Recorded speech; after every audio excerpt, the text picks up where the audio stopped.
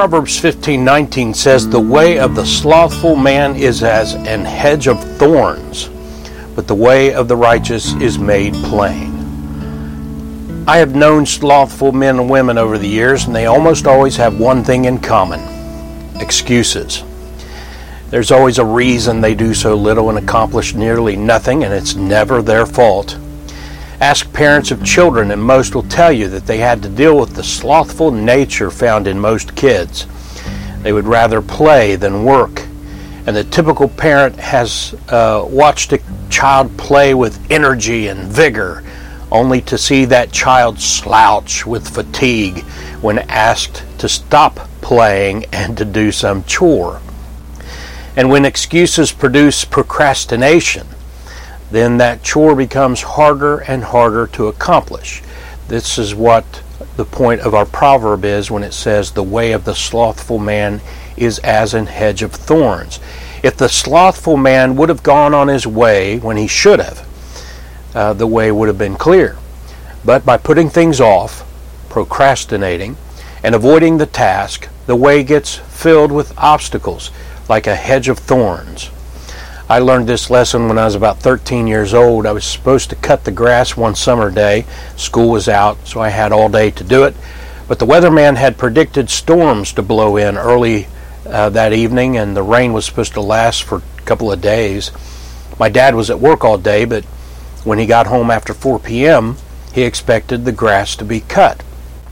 Well, I found a dead spark plug and replaced the good one in the mower with the bad one. I then rolled the mower to the back of the house, behind the back door of our house, so that my mom, who was busy in the kitchen, could see me struggle as I pretended to try to start the mower. After a few minutes, I slumped on our stone bench and pretended to be discouraged and worn out from my efforts to start the mower. My mom saw this, so she came out and made sure it had gas in it and looked at it, and pulled the string a few times. "I wonder what's wrong with it?" she asked. I lied and said, "I have no idea. I don't know how to fix lawn mowers." "Well," she said, "wait until your dad gets home and he can look at it." Mission accomplished. By the time Dad got home, the storms had started and the grass wasn't cut. But Mom explained to him that she'd tried to start the mower too, and it really just wouldn't start. Because of lightning, my dad didn't mess with it. He let it go. It rained most of the next 2 days as predicted, and then it was Sunday. Sometime Sunday evening, Dad got the mower running, and I was told to mow the grass the next morning, but it rained again. On Monday, it was too wet to mow until Tuesday. It had been nearly a whole week since I was supposed to cut our already too high grass, so there was no way around it. I had to cut it twice. The grass was so high, I had to set the wheels at their high level and cut it once, and then set them down to the normal level and cut it again. It was about 100 degrees outside, no wind, and the whole time I had to stop and pick up sticks and toys and trash that had blown into the yard due to the storms. What normally took 1 hour ended up taking me almost 4 hours to accomplish. The way of the slothful man is as an hedge of thorns. People do this spiritually as well. They don't study to show themselves approved unto God. They don't hide God's word in their hearts. They don't pray without ceasing.